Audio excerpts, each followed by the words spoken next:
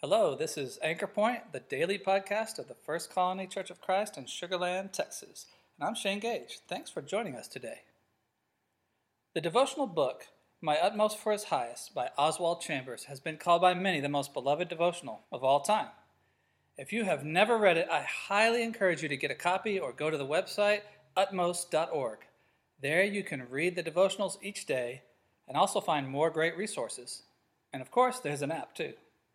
For today's podcast, I'm going to give a brief biography of Oswald Chambers. I'm going to share one of my favorite Utmost devotions, and then we will close with two brief scriptures. Oswald Chambers was born in Scotland in 1874. He spent much of his boyhood there. He was converted to Christ at age 15 under the preaching of the great evangelist Charles Spurgeon.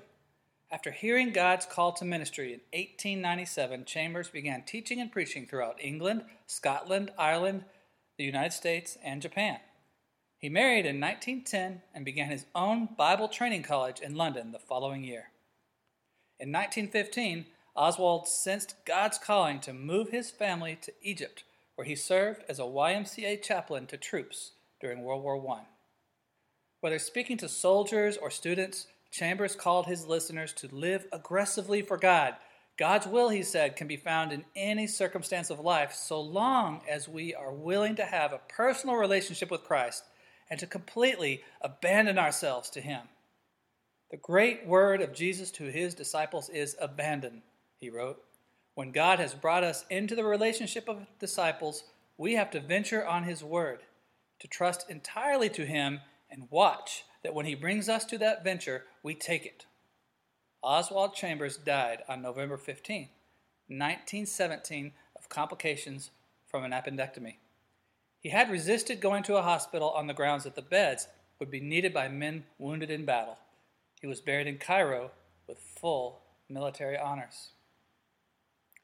It seemed an unbelievably tragic end to a life of promise, but it wasn't the end of his ministry and his impact in the world.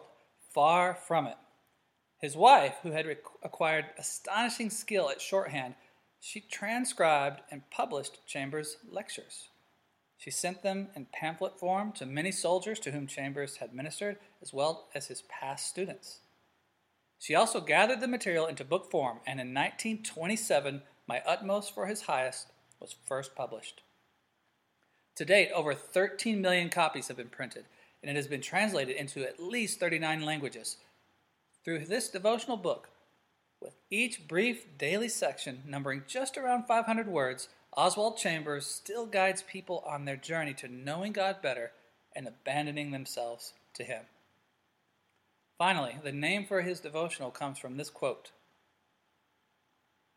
"Shut out every other consideration and keep yourself before God for this one thing only, my utmost for His highest.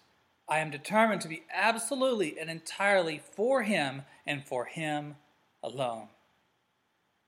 I'm now going to read from one of my very favorite selections in the book, the reading from March 13.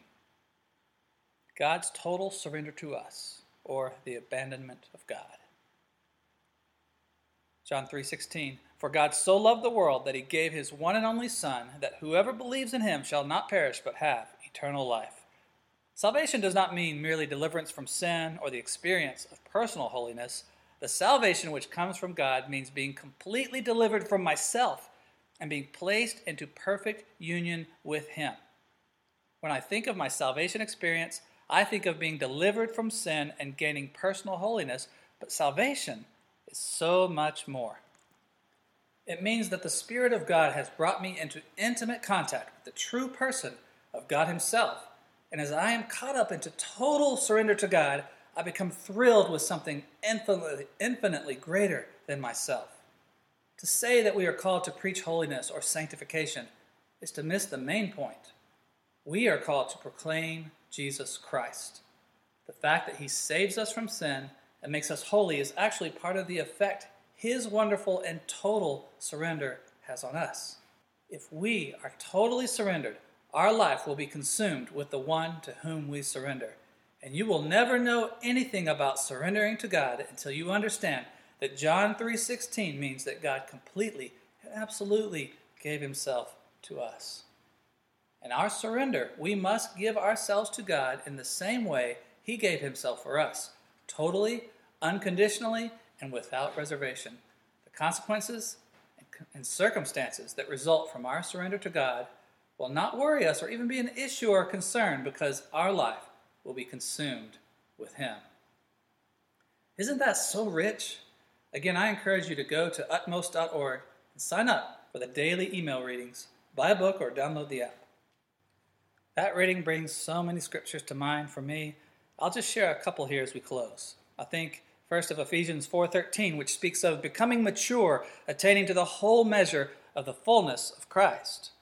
I also think of another word from the Apostle Paul in Philippians 3:7-11, where he says, "But whatever were gains to me, I now consider loss for the sake of Christ. What is more, I consider everything a loss because of the surpassing worth of knowing Christ Jesus my Lord, for whose sake I have lost all things. I consider them garbage, that I may gain Christ and be found in Him." I want to know Christ, yes, to know the power of His resurrection and participation in His suffering, becoming like Him in His death, and so somehow attaining to the resurrection from the dead. As followers of Jesus, knowing Him and becoming more like Him, being shaped into Christ-likeness is our highest aim and desire. Oswald Chambers, through his life and ministry, and through his writings that still bless us today, certainly exemplified that yearning to know Christ and be found completely in Him.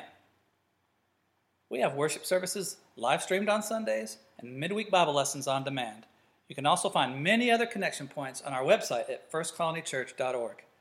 Thanks again for listening today. Remember to subscribe and share these podcasts, and may we surrender ourselves to God today, remembering how He gave Himself up completely for our sake.